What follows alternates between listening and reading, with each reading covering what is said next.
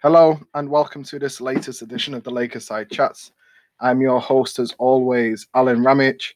Today I've got a new guest to the show. Probably a lot of you already listened to his podcast, the Lakers Central podcast. Recently opened up a website as well where they report on Lakers news and give their opinions and whatnot. Alex, welcome to the show, sir. How are you? I'm good, man. Thanks for having me on. Anytime, man. It's been a while in the making, a bit overdue, but Hmm. happy to have you on. Very happy to have you on, man. Thank you. Um, let's just get into it. I know you love talking Lakers. I love talking Hmm. Lakers. So I think this conversation is going to fly by today. To be honest with you, obviously the biggest news coming out from the past 7 to 10 days was the Rajon Rondo injury, which if you listen to the previous podcast we touched on. But before we move on to what I want to talk about, I want to get your view on the Rondo injury, just quickly, just so the people know what you're thinking behind it as well. Obviously, a bummer for Rondo, and we don't like anyone getting injured. But what's your takeaway from it? It's been reported he'll probably be out 6 to 8 weeks. He's had a number of these hand injuries on both hands.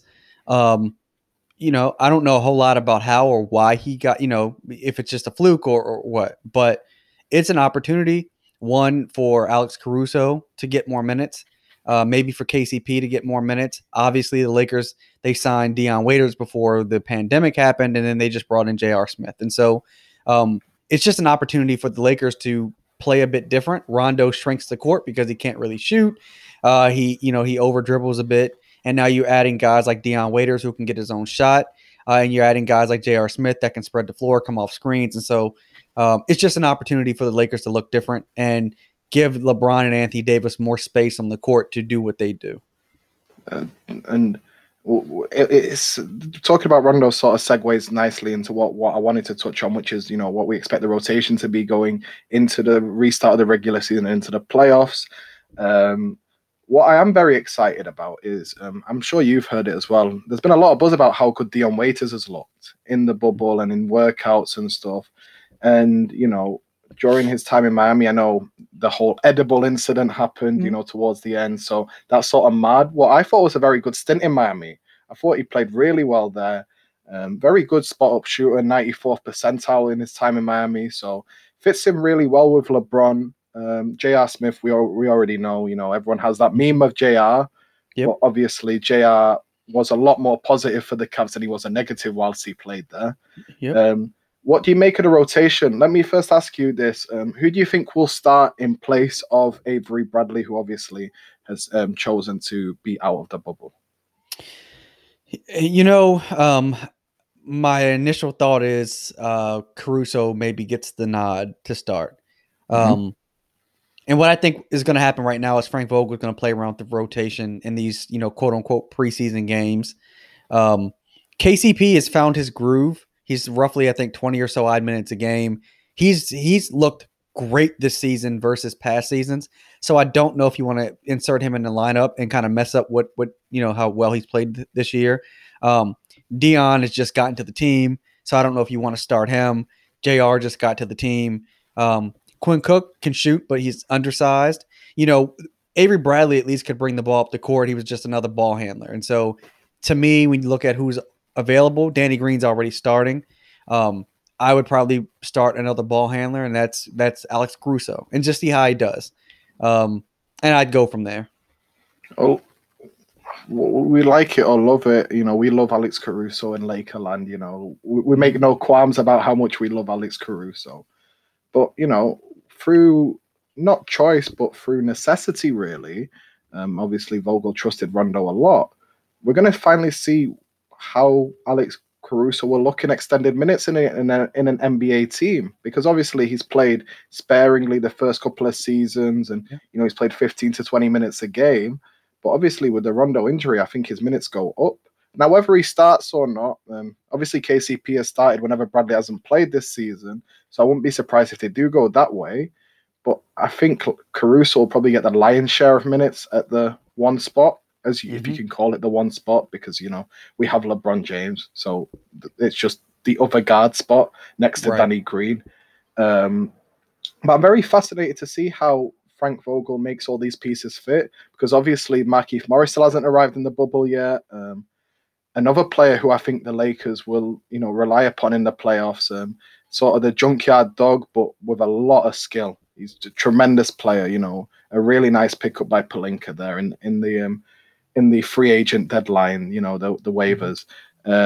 So what would you, and we touched on it yesterday, mentioned again, in the podcast, but I want to ask you, in the playoffs, let's say Western Conference Finals against the Clippers, what would be your five to close a game? Because I think that's a very interesting, because I think there's a multitude of ways you could go here. So, it really depends on how the Clippers decide to close out also. But, they probably would run like Trez at the 5. And so if that means they're growing a bit small, so I'd probably go AD at the 5, Markeith at the 4, Kuz at the 3, and obviously LeBron's on the court, probably at the 1 or whatever position LeBron wants to play. And then at that point, Danny Green, or I'd go whoever's hot, whether that's Danny Green, KCP, JR. At that point, the off guard is whoever is hot, whoever's playing well. Just to touch on Kuzma, because I don't know what you think. I'll ask you this. I feel like he's the person that will probably benefit the most from Rondo not playing, because I feel like to get the best out of Kuzma, you need to make him engaged in the offense. And, the Lakers, we've had our issues with Rondo. He dribbles the ball for 15 seconds, 17 seconds in an offense and whatnot too many times. I think this will benefit him really well. What's your opinion on it? Because, Kuzma seems to be like, you either love Kuzma or you hate Kuzma in the Laker Nation at the moment. So what's your take on Kyle Kuzma? I think Kuzma was never a great fit with Rondo. That's evident, by the on-off numbers. That's evident by the eye test. So they weren't a great fit together. I think one of the things I've said on my podcast is Kuzma got drafted by a team that was really, really bad. And when he got drafted by this team, it was with Lonzo Ball. They had Brandon Ingram. They had Julius Randle, Josh Hart, Ivica Zubac. Like, they were building for the future. So, he happened to be really, really good. He was someone no one had heard of, but he was good, right? He won the MVP up in Summer League in Vegas. And so he was good.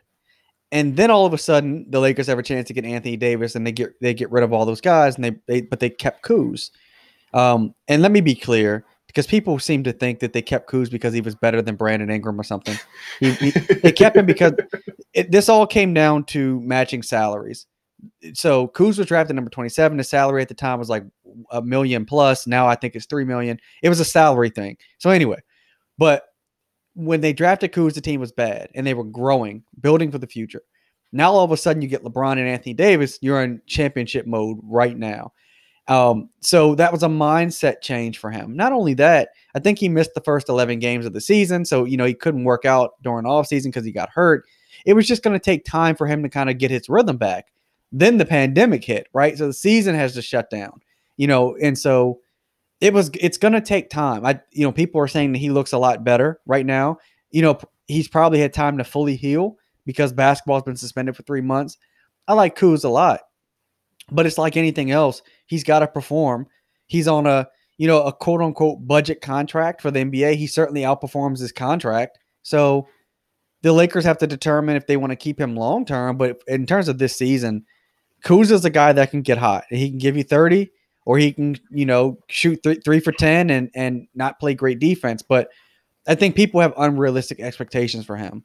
He's not a 20-point a night, game scorer.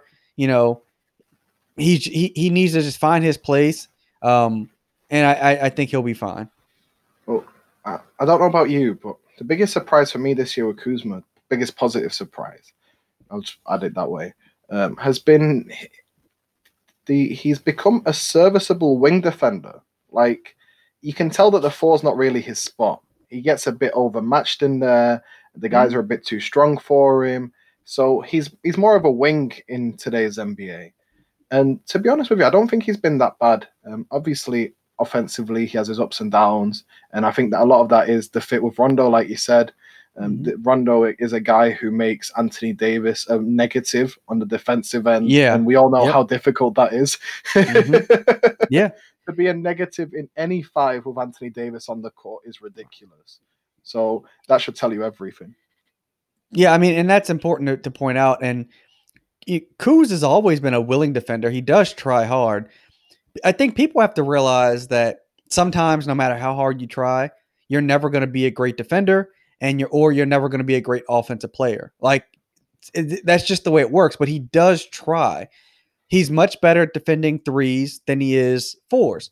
To your point, he gets overmatched. He's not strong enough to defend those bigger guys at the four position, but he can play threes a whole lot better. So I think that's why when they brought in Markieff Morris, I think it's better for Kuz to slide and play the three defensively and let Markieff kind of bang with some of those guys, who play the four. And then obviously you've got Anthony Davis or JaVale or Dwight that can guard any five that they want. So.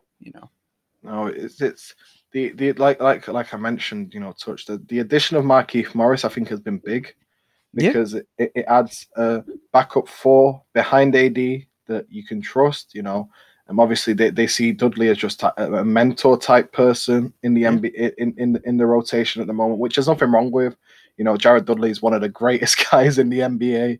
He As we is. see, he's one of the greatest guys in the NBA. But like you said, it clears up a lot of rotation issues that the Lakers had because as soon as we get to the playoff time, you can have Markieff Morris at the four, Kuzma can spell LeBron on a wing spot, and then you can have AD at the five, which is where we've seen, obviously, whenever AD's been at the five this season, you've seen the Lakers go up a step when we've played. Most notably, you saw it straight away the second game of the season against the Utah Jazz. Was it the third game? It was a long time ago. It was almost a year ago now. Yeah, I mean, and AD is a special player. So one of the things that we've seen in bits and pieces is, like in closeout moments and against the Clippers, Frank Vogel deploys him on Kawhi Leonard. And Anthony Davis is somebody that he's tall enough and long enough that Kawhi, even though he's really, he's 6'7", he's got super long arms, he can't shoot over Anthony Davis as easily as he can everybody else, right? So Anthony Davis is athletic enough, he's quick enough, he's strong enough to stay with these wing guys, but he can also guard the fives. I mean, we played Denver. We saw that some of the sequences he has against Jokic, who's bigger than him, but not nearly as athletic. He's just not the player that Anthony Davis is. So Anthony Davis is special. And I think Markieff Morris unlocks a lot of things. Markieff Morris, he slots everybody in their rightful positions, I think.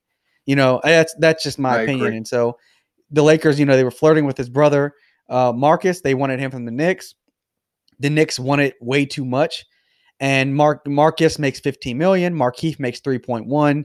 For the Lakers to get Markieff and Markieff to be as good as he is, that was a steal to me. And when Kuzma's not playing well, to me, Markieff is good enough where you can just play him. And Markieff plays serviceable defense as well.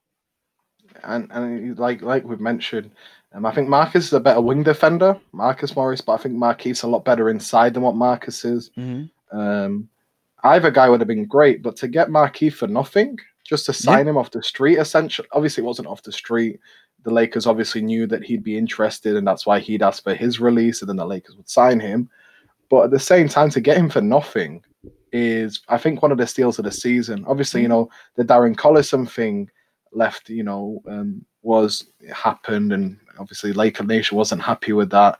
We got Dion Waiters, and I just want to segue because you did touch on the coaching impact and how everyone slides into the rightful spots with Markieff Morris. I wanted to touch on the coaching because it's been basically a year now since we hired Frank Vogel, a bit more than a year. We obviously remember they wanted Monty Williams first, and then Ty Lue with his cake in Las Vegas, thinking he's going to be the Lakers head coach, and then we ended up with Frank Vogel. What do you make of Frank? Because I personally, we'll touch on it later, because it's a huge issue for me. But like I said, we'll touch on it later. I think Frank's been one of the best coaches in the NBA this season, if not probably the best, because I'm sure you remember all the, you definitely remember all the Lakers won 150 games. Apart from LeBron and AD, who do they have? Danny Green's the only person that can play defense, which I laughed at. What do you make of Frank Vogel's impact? I mean, Frank Vogel is smart. So, Frank reminds me of Phil Jackson in this regard. Phil is to me the greatest coach in all of sports, period. College, professional sports. He's the guy.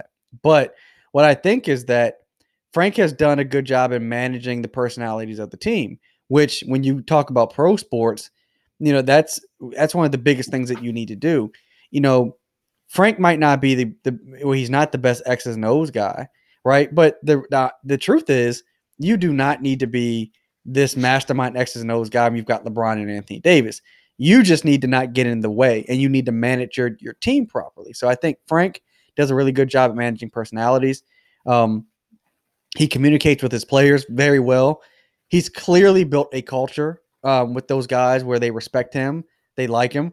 He's done well with Jason Kidd. You know, Frank.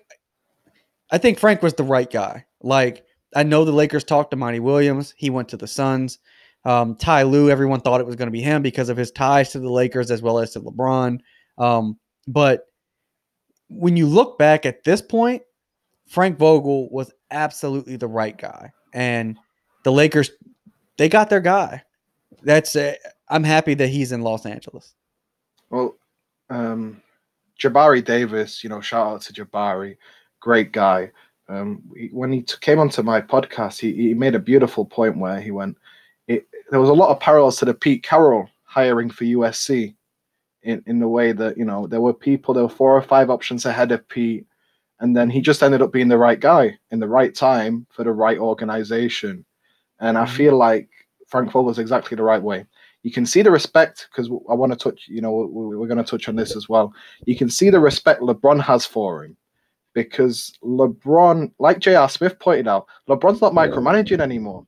He is completely in line with what Frank Vogel says. Obviously, Frank Vogel consults him because you're going to consult arguably the greatest player of all time, because that's just what you should do as a coach, realistically.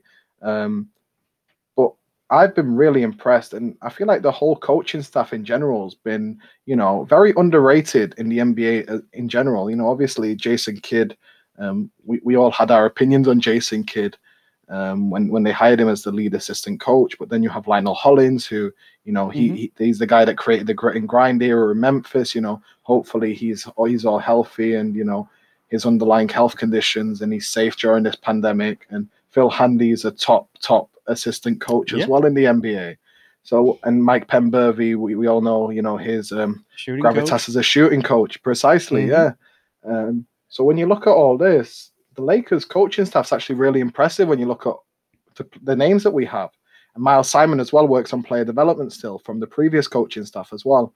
So I just want to ask you, where do you think this whole coaching staff in general ranks in the NBA amongst the best coaching staffs within the NBA itself?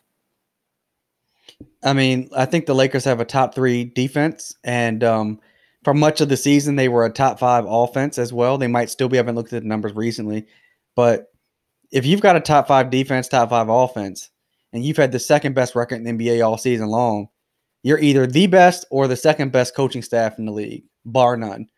Your best player is up for MVP. Your second best player is up for Defensive Player of the Year.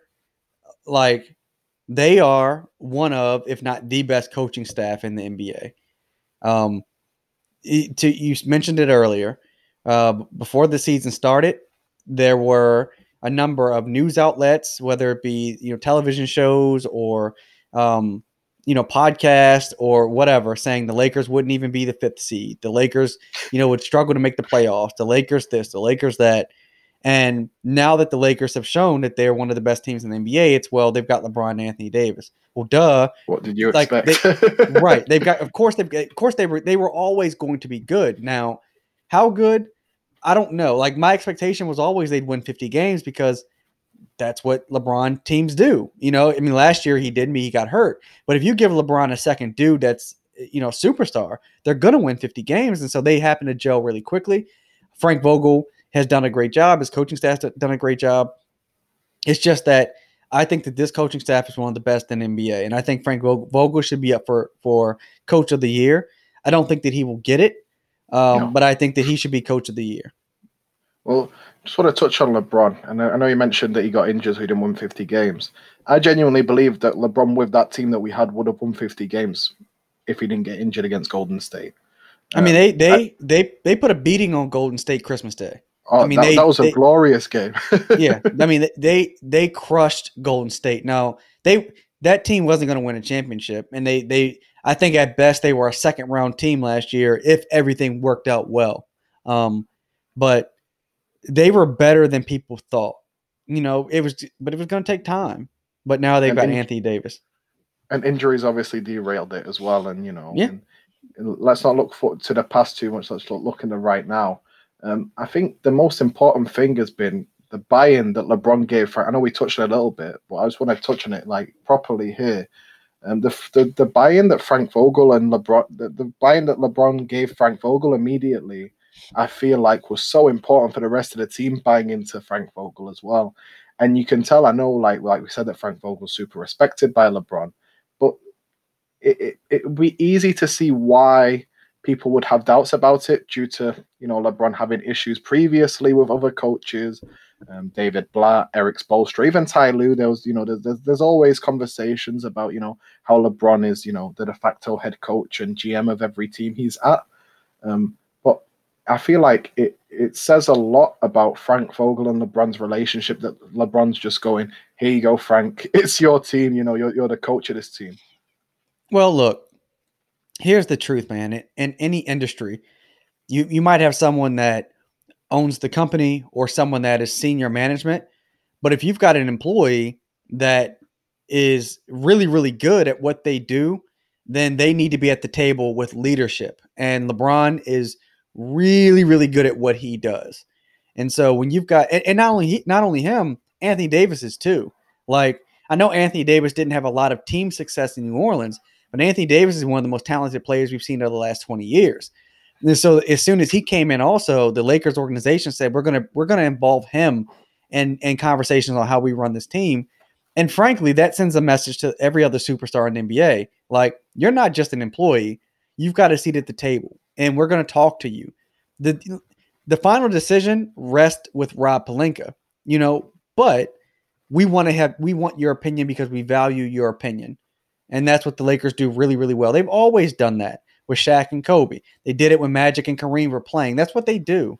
And so you talk to LeBron, and LeBron in turn, he has not been he hasn't been the player that people said that he, in terms of with coaches that he was in Cleveland, or maybe how he might have been in Miami. But also LeBron is older. Like, we all change as we get older. Every year is a different year for Precisely. all of us. LeBron is accomplished, and what he might also realize is, regardless if I win a championship or not, I'm comfortable in the legacy that I have. And even if I win another one, the people who think that I'm better than Mike, they're going to think that I'm better than Mike. The people who don't think I'm better than Mike are going to think I'm not better than Mike. Like, things are what they are. And so I think he's at peace with where he's at. And the Lakers are just really, really good. And it's fun. It's fun to not have to talk about controversy or losing 50 games, but looking at the silver linings in a Yeah. season and whatnot. It's don't get me wrong, those young teams I really enjoyed watching, and it makes me really happy to watch Brandon Ingram put up 26 a game in New Orleans and be an all-star.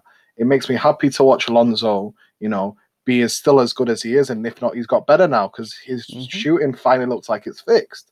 But at the same time, it's just it reminds me a lot of like the Eddie Jones, Nick Van Exel era going into the Shaq and Kobe era. I know it's a bit more accelerated because we've gone from being a 30-win team to we should have been a 60-win team, barring the pandemic.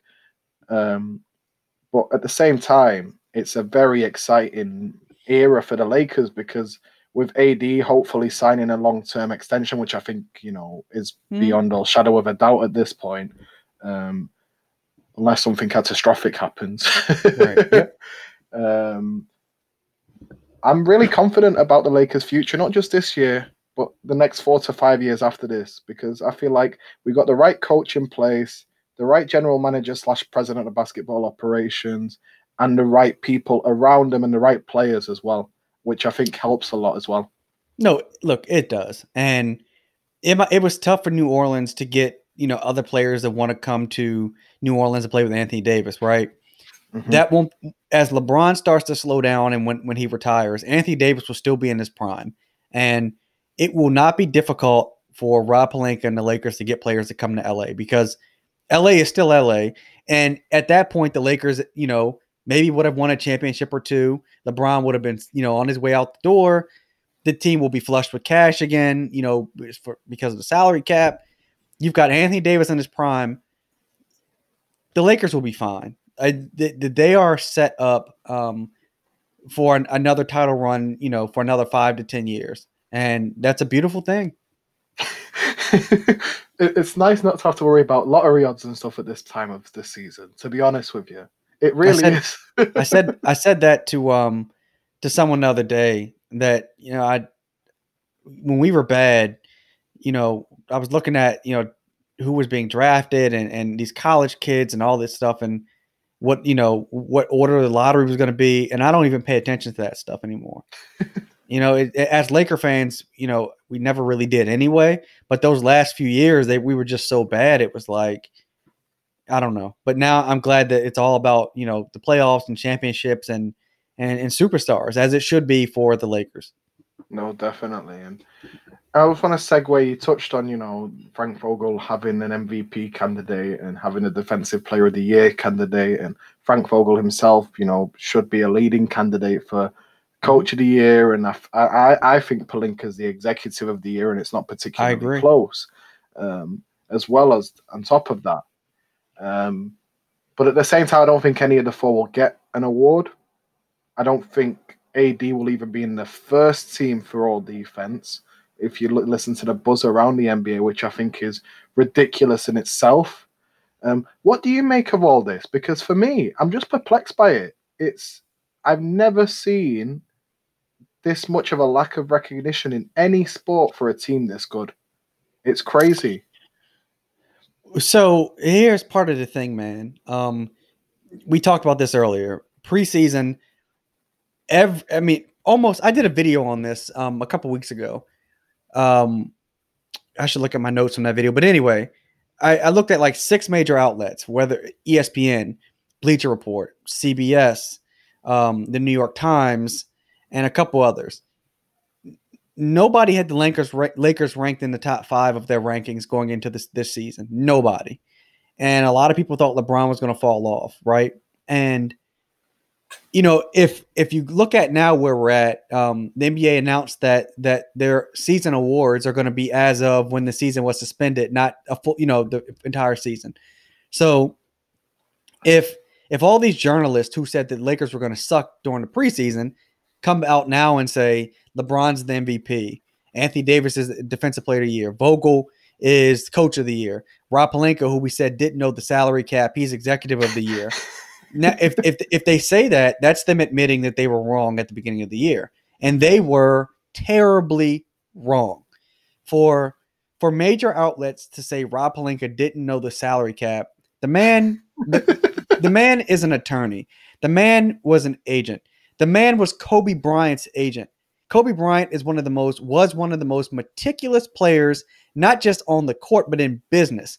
Dude, did anyone think that he was going to hire a man to run his career that didn't understand, finance? Right? Like the fact that was like a major story was ridiculous. And so I think that's part of the reason. Another part of it is, man, like I said, it's almost like if the Lakers do well, they've got LeBron and Anthony Davis. So Rob Pelinka doesn't deserve to get Executive of the Year, or Frank Vogel doesn't deserve to get Coach of the Year, right? But then LeBron shouldn't get MVP because, he's got Anthony Davis. Well, Anthony Davis shouldn't get Defensive Player of the Year because he's not the best player on his team, and the Lakers have all these great defensive players. Like I heard Colin Cowherd say the other day, Rondo's a great defensive player. You haven't watched the Lakers all year long. Skip Bayless, the same thing. And I'm like, you guys don't watch these games. You don't pay attention at all. So anyway, it's just them having to admit that they were wrong, and they're not going to do that. So that's why I think that they won't win those awards. Okay, the MVP one I sort of understand. Giannis has been like we touched on before we started recording. I think Giannis has been unreal this season, seriously phenomenal. So if you want to go Giannis over LeBron for the MVP, I completely understand it, just because of how good the guy is. Let me say this. I agree. If you pick Giannis, I'm okay with that. I said this to someone also. If you pick Giannis, Giannis's team was the same last year as it is this year, except it doesn't have Malcolm Brogdon, right? Like Hmm. it's the exact same team, and Giannis is amazing. LeBron has a whole new team. Yes, it's Anthony Davis, but like a whole new team, whole new coaching staff, whole new front office. And for this team to be as good as it is when everybody said they would not be this good, LeBron leads the league in assist. I think the MVP vote is closer than people are trying to say that it is. That's I just my agree with you as well. No, I agree with you as well. I think there's a lot of people that have been open about how impressed they've been by LeBron. Like you saw Lisa Salters. I don't know if you saw her quote saying that if it was down to her, she obviously doesn't have a vote, but Mhm. she obviously knows people that do. And she said if it was down to her and the people that she knows, that LeBron would be the MVP. I'm just paraphrasing there. I'm not Yeah. saying the exact quote. Um, but the thing for AD is like I don't know how you watch Anthony Davis play basketball and be like he hasn't been the best defensive player in the world this year. Like that's just me. I watched a ton of the Bucks. I understand how good Giannis is defensively because he's the other guy. But to Mhm. say Rudy Gobert, like I've heard people try to Yeah. say that Rudy Gobert's a better defensive player than Anthony Davis, I think what are we doing at this point if we're trying to argue this point? Like it's just anti-Lakers rhetoric for the point of being anti-Lakers. And if we're doing that, then we've lost integrity in actually deciding these awards, in my opinion. Like you shouldn't be allowed a vote if you're doing it just to be anti-Lakers at this point. But there's a lot of that, man. I mean, look, a lot of people are still upset that Anthony Davis left the Pelicans and wanted to come to the Lakers. Like people still don't like that. And the thing is, there's anti-Lakers rhetoric, and then there's like anti-player taking control of their career rhetoric, right? So a vote against Anthony Davis in favor of like a Gobert, it's almost like you're voting for that small market guy. Like Gobert is great defensively. Like he's one of the best No, I defensive players agree. in a year in the league. Um, but Anthony Davis is a monster. I mean, he simply is, and so you know, if he at the very minimum, if he's not first team all defense, then I don't know what people are looking at. Yeah, I just don't. So, whatever. There's no player, and now that we're on AD's defensive capabilities, I'm sure you'll agree with this. There's no player that can guard 1 through 5 in the entire NBA apart from Anthony Davis. He's the only one. And The to only other, have, the only go on, person I sorry. would say if he wasn't, if he was healthy and a year or two younger, was Draymond. Draymond was the Hmm. guy that I could say would go 1 through 5 in today's NBA. But you're not going to tell me there are 5 better defensive players than Anthony Davis. I mean, you No, can argue Kawhi. It would just you can argue Kawhi, you can argue Giannis, and after that, I like you're not going to tell me Gobert is better than Anthony Davis defensively. No way, I because agree. you can play Gobert off the court. You can't play Anthony Davis off the court. No. Because he'll just switch onto your guard if you try and put him into a pick Right. and roll situation. Yep. And then we seen it like you touched on earlier, which is the biggest takeaway I've taken from is whenever Kawhi has been guarded by LeBron or AD, Kawhi hasn't been Kawhi. He's been largely stifled. Obviously, he makes shots because he's a superstar. Like I don't want to say superstars make tough shots. Like that's what makes them superstars. But defensively, AD and LeBron to a major extent when they guard Kawhi take him out the game at times, which is huge, especially in a playoff atmosphere. You need players like that. And when you have your 6'10", 6'11" guy doing that, who should be guarding big guys traditionally, that's a huge advantage to have for the Lakers. Like I think about Giannis, right? And Giannis is amazing. That Mhm. game that the Bucks beat us, Giannis hit 5 3-pointers. He shot 5 of 8. That's Giannis's best 3-point shooting game in his career. And if he's got to hit 5 3-pointers in a game to beat us, they're not going to beat us. That's not going to happen consistently. Now, what I love about the Lakers is that, you know, everyone talks about the Clippers and having two of the best wing defenders in the NBA. They do. Paul George and Kawhi are amazing. But the Lakers have LeBron and Anthony Davis. And when you go up against like Giannis, if we were to match up against them in the finals, Giannis, he can overpower everybody in pretty much the NBA, but he can't overpower LeBron. LeBron's bigger and stronger than he is, right? But Giannis can shoot over most people in the NBA, but he can't shoot over Anthony Davis. And Anthony Davis is athletic enough to stop him. So the Lakers have two players that are different, have different body types that can match up against Giannis depending on how he decides to play in a particular game or particular setting. I think when you're looking at Kawhi, same thing. LeBron's bigger and stronger than Kawhi. Kawhi's going to hit shots because Kawhi, to your point, is a superstar. That's just I've always said good offense beats good defense any day of the week. But LeBron can you see it in those games against the Clippers when LeBron wants to put the clamps on somebody. LeBron can certainly do so. Same with Anthony Davis. When the Lakers decide to switch Anthony Davis on Kawhi for certain situations, Kawhi can't. He's not. Kawhi is not more athletic than Anthony Davis, so he cannot blow by him, and he can't shoot over him. And so the Lakers can do a few things defensively that other teams can't. And so I love our chances against any of these teams, any of these guys. No, and it's a fascinating conversation to have because I, for one, especially when LeBron joined, obviously he's had the injury, so people have doubted him even more. I didn't think he'd still be. I think he's still the best player in the game. By the way, I genuinely do. I think, the worst thing is, I don't think it's close. I think Giannis is phenomenal, but I still think LeBron is just in a league of his own still. Which at 35, to play 17 years in the NBA, basically have one spell off in your entire career due to injury, and still be this good with the amount of minutes that this guy's logged, and we're talking regular season and playoff minutes. Yeah. Is crazy. Like, this shouldn't happen. Like, look at everyone else in his draft class. They're either retired or they're playing bit part roles in the NBA, which is crazy. I know I keep on saying it, but it truly is. Like, there's been nothing like this ever in the NBA. Well, there's been something like it, and people don't talk about it enough. Kobe's year 17 before he tore his Achilles, he was averaging 27, 5, and 5. He was on a tear. I think he had 12 game winners that year. He was dragging that Lakers team to the playoffs, and then he tore his Achilles. Right. I mean, and so I think sometimes that gets lost in Kobe's story because of the tearing of the Achilles and then coming back and all that stuff. But what LeBron is doing, it is amazing. And Giannis is special. I mean, Giannis is Giannis. But LeBron has been able to extend his career. He is not LeBron that he was in Miami, clearly. He's lost a step. But LeBron losing a step, he's still better than like 99% of the NBA, and that's crazy. It is. It is. The man knows how to take care of his body, and fortunately, he hasn't had any major injuries. He had the groin pull last year, but he's been amazing this year. And the Lakers, I think the Lakers won a championship. So,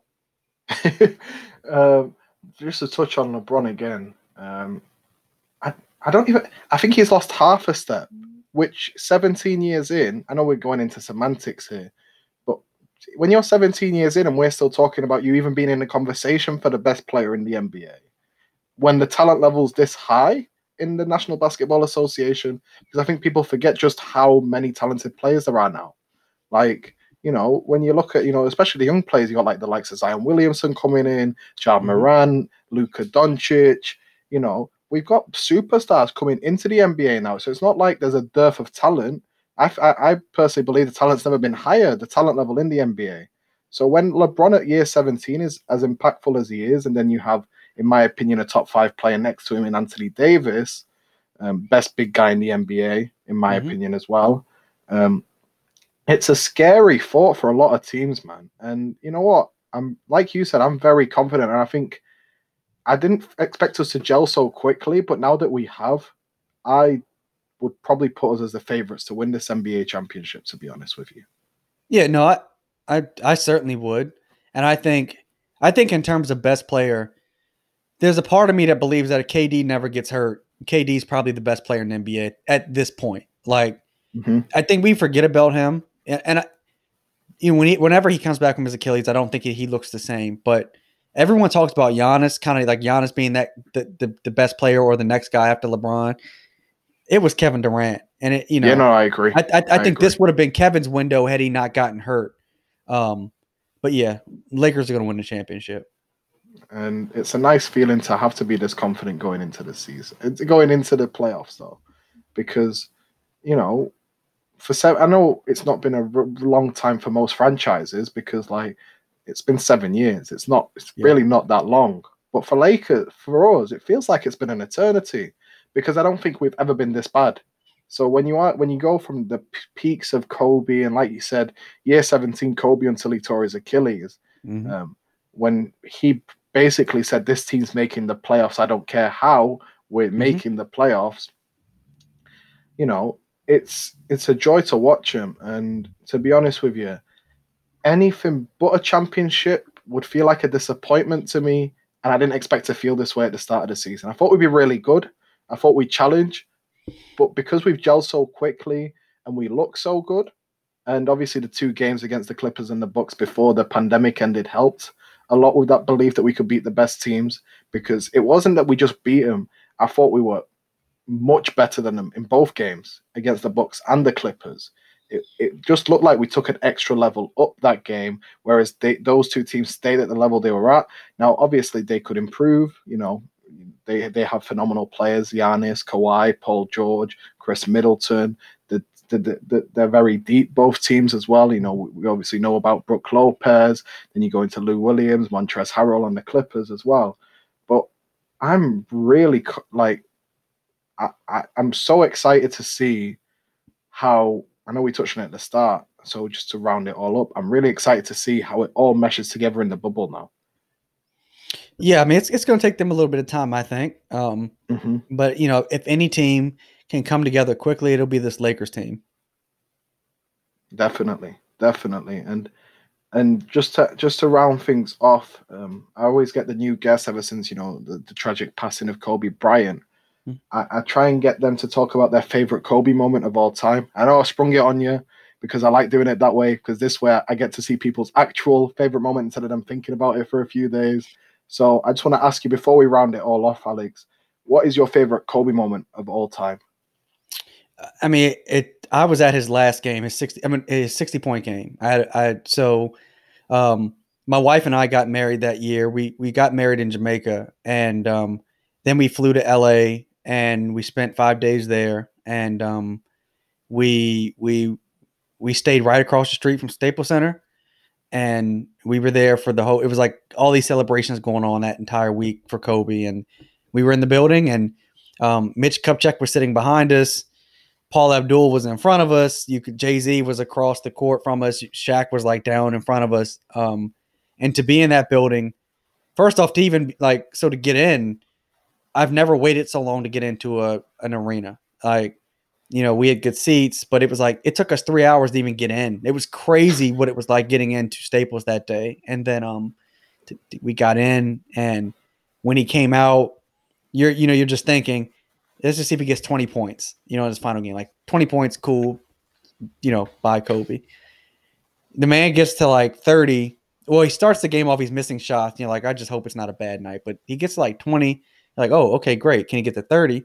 Then he gets to 30, and the Lakers are down most of that game. And then, like, he gets to 40, and you're like, is he going to get to 50?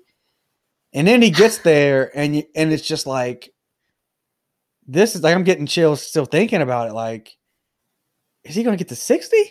And you could just like, the Lakers were down, and he just starts hitting these. He hits these shots that like he hasn't hit since like peak Kobe. He's just hitting these ridiculous 3-pointers and these fadeaways.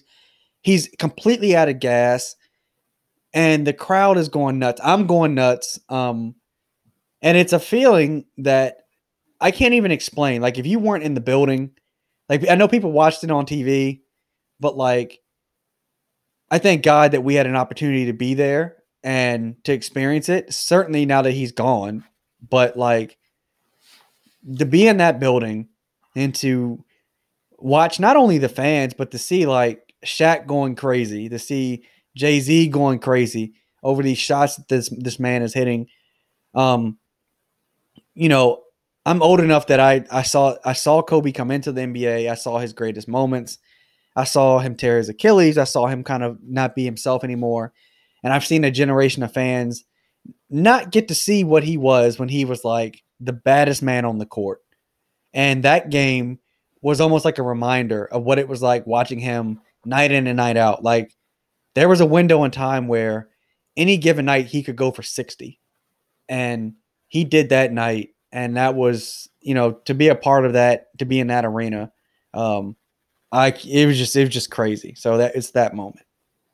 Yeah, that's an awesome story because I think you're one of the first people I've talked to who were in the arena Mm-hmm. during that. You and Aaron Larsoul, I think, was there as well, if I'm not mistaken.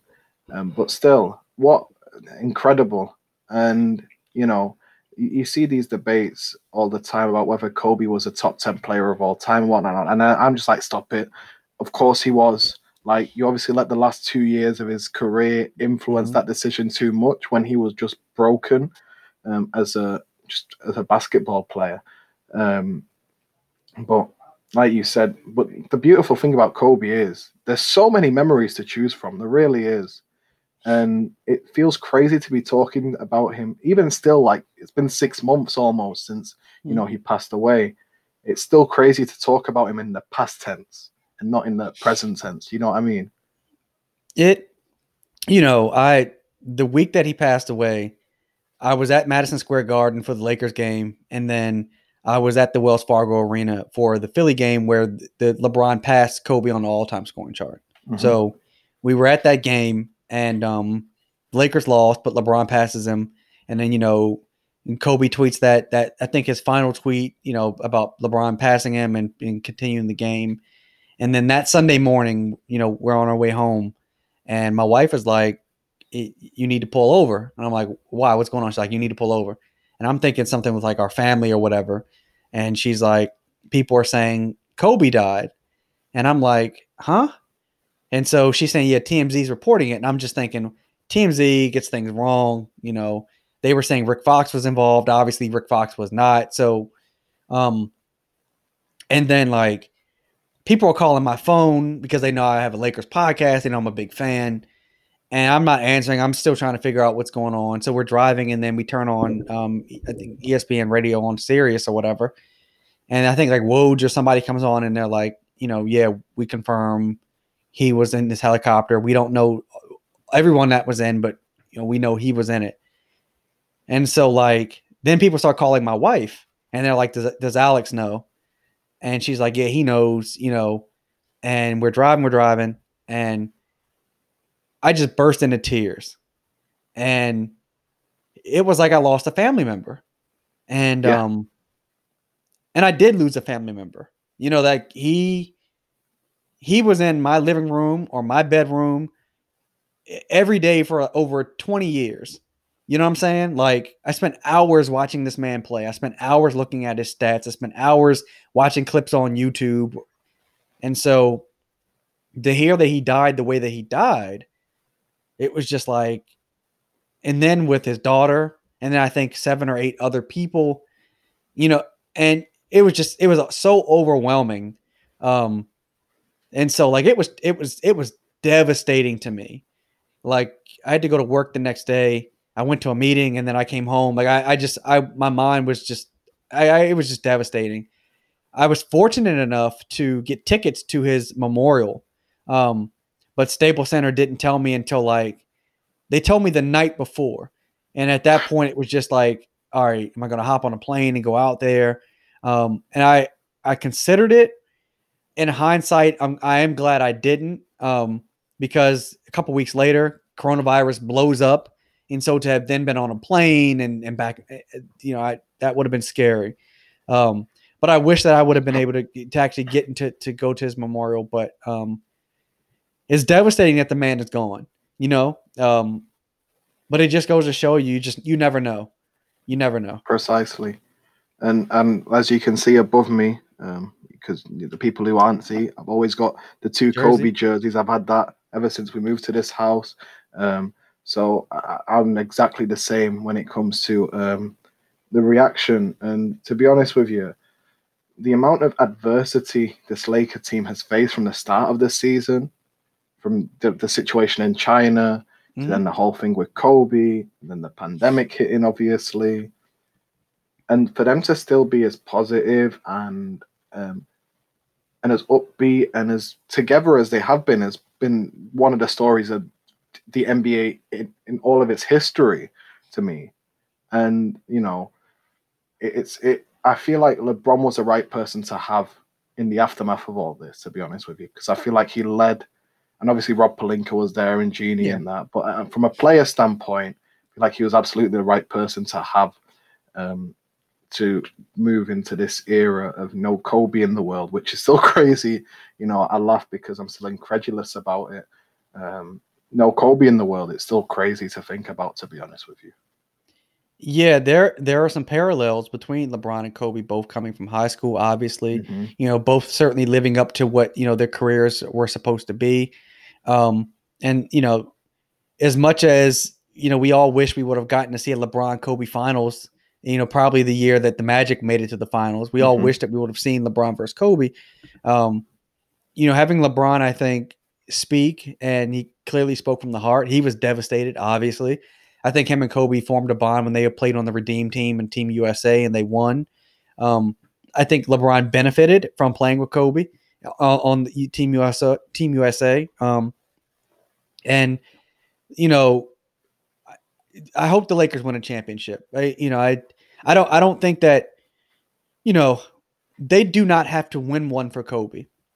But I would imagine that the players in that organization would love to win one for Kobe.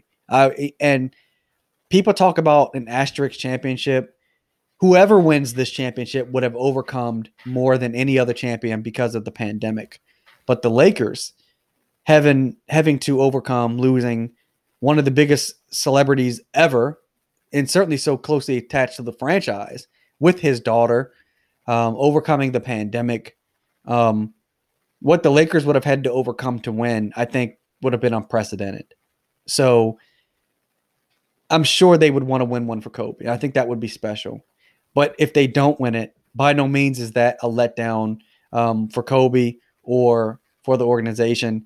They've got a lot that they've had to deal with, and so I understand.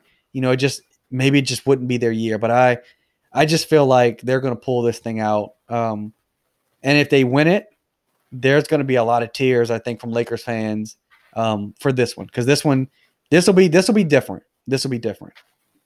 And I agree, and I think that's a beautiful, beautiful point to end on. Alex, I want to thank you so much for coming on. Oh, almost an hour has completely flown by here. It's not felt like that whatsoever. Just tell the people where they can find you, and this is your moment. Go. Yeah, I host the Laker Central podcast. You can find that on Spotify, iTunes, Google, Stitcher, TuneIn, Castbox, everywhere. And you can follow me on Twitter. My personal Twitter account is Laker Central CEO. That's Laker without an S, Laker Central CEO. And then the Laker Central podcast, you can follow that on Twitter at Laker Central 365. Same thing on Instagram at Laker Central 365. Oh, thank you so much for coming on, man. I've really enjoyed this. Thanks, man. I appreciate you having me. Thank you to everyone listening. Be sure to leave my podcast and Alex's podcast a 5-star review. Every review is more than helps us. Have a nice evening or day whenever you're listening to this. Take care.